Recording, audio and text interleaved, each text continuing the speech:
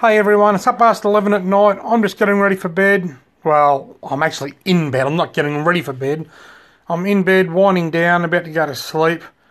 But I've got to tell you, I just absolutely love photography. I'm fascinated by cameras. Everybody I know seems to associate me with fishing. If I just died suddenly, you can just about guarantee that even the closest people to me would probably choose some song like Gone Fishing or something at my funeral. Well, that's not really the most important thing in the world to me. Fishing is great. I love fishing. But you see, I am one of the most complex individuals that you'll ever meet in your life. I don't just live for fishing. I love fishing. I love photography. I love cameras. I love being creative with the camera. Then there's other aspects. I love heavy metal. I love music. I appreciate good talent. I don't like much country music. But I love country music that I can recognise really good talent. The Dixie Chicks are a good example. I love their voice. Same as rap. I don't like rap music, but I love Eminem. I love his accent. I love his talent. He is a lyrical genius. But I love heavy metal because I love the attitude that heavy metal portrays.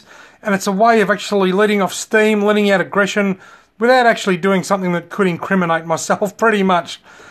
But the point I'm making is, because I'm a fishing journalist and I run a YouTube fishing channel, everybody thinks of Robbie Alexander, they think fishing. But the reality of it is, there's so much more to Robbie Alexander than just fishing. I'm passionate about helping people. I like volunteering when I can. I don't get a lot of time these days. But one of my greatest passions in life is photography, and it has been for many, many years. I studied photography as a Year 10 elective back in, I think it was 1990. Or 1991, and I loved it. We used to develop film in the darkroom. We took their photos with the old Pentax MG and ME wind-on cameras. We used the developer and the fixer. We had the enlargers, and we'd done it all ourselves. And I learnt the old school way, and I've loved it ever since. I bought my first digital SLR in about 2004 or 2003 possibly. I must have had 10 or 15 of them over the years. I just love them. At the moment, my main weapons of choice are my Canon EOS M6. That's my number one workhorse. That's my number one recording camera when I'm presenting to the camera. I've just recently purchased the Canon G7X Mark II, which I love for night work, nightscapes, night lapse, which is a time lapse at night time with the stars in it. I've been using my GoPro Hero 5 a lot lately. I love that. It's great underwater. It's great above water. It's got some really cool features. Super slow motion, time lapse, the whole lot built into it. I'm loving that. I use my wife's Canon EOS 7D Mark II from time to time.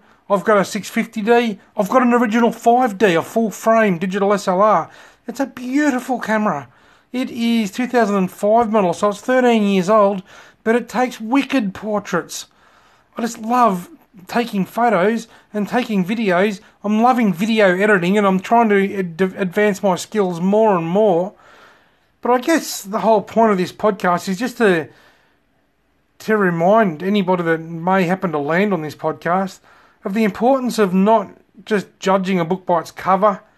Probably not so much that. Just the importance of not jumping to the first conclusion when concluding about somebody. Like, when you see Robbie Alexander, you think fishing. But think deeper than that. There's more to Robbie Alexander than fishing. You know, when you think of your best mate, what's the first thing that comes to your head? But what else is there? I'll give you an example. Sandy Hector, one of my best mates, the Camo Man. The first thing that springs to my mind when I think of the Camo Man is triathlons.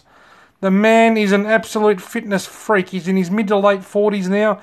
He runs, swims, bike rides, kayaks every single day. He lives for it. He loves it. So when you think of Sandy, you think triathlons. Or in my case, you might think fishing as well, because he loves fishing as well. But there's so much more to Sandy than fishing and triathlons. He is an absolute deep thinker.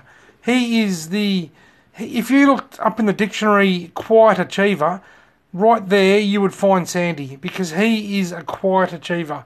He doesn't brag. He doesn't do things for bragging rights. He does things for his own personal gratitude, to make him feel good about himself. He wins a lot of races. He's proud of himself. but he doesn't do it to brag.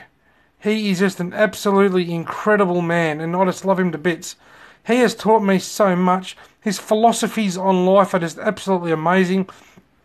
He says things like, you should never give somebody something with an expectation of getting anything back. And that is so true. If I give someone a gift, I've got to not expect a gift back. If I do a task for someone, I've got to not expect a gift back. Firstly, if you expect something back, well then you end up getting upset when you don't get it back. And secondly, the whole point of giving is to give, not get back. Giving and getting back is giving and getting back. Giving is giving. It's a one-way street. If someone gives you something back, well, they're not actually giving you something back. They're giving as well. They're every bit as giving as you are.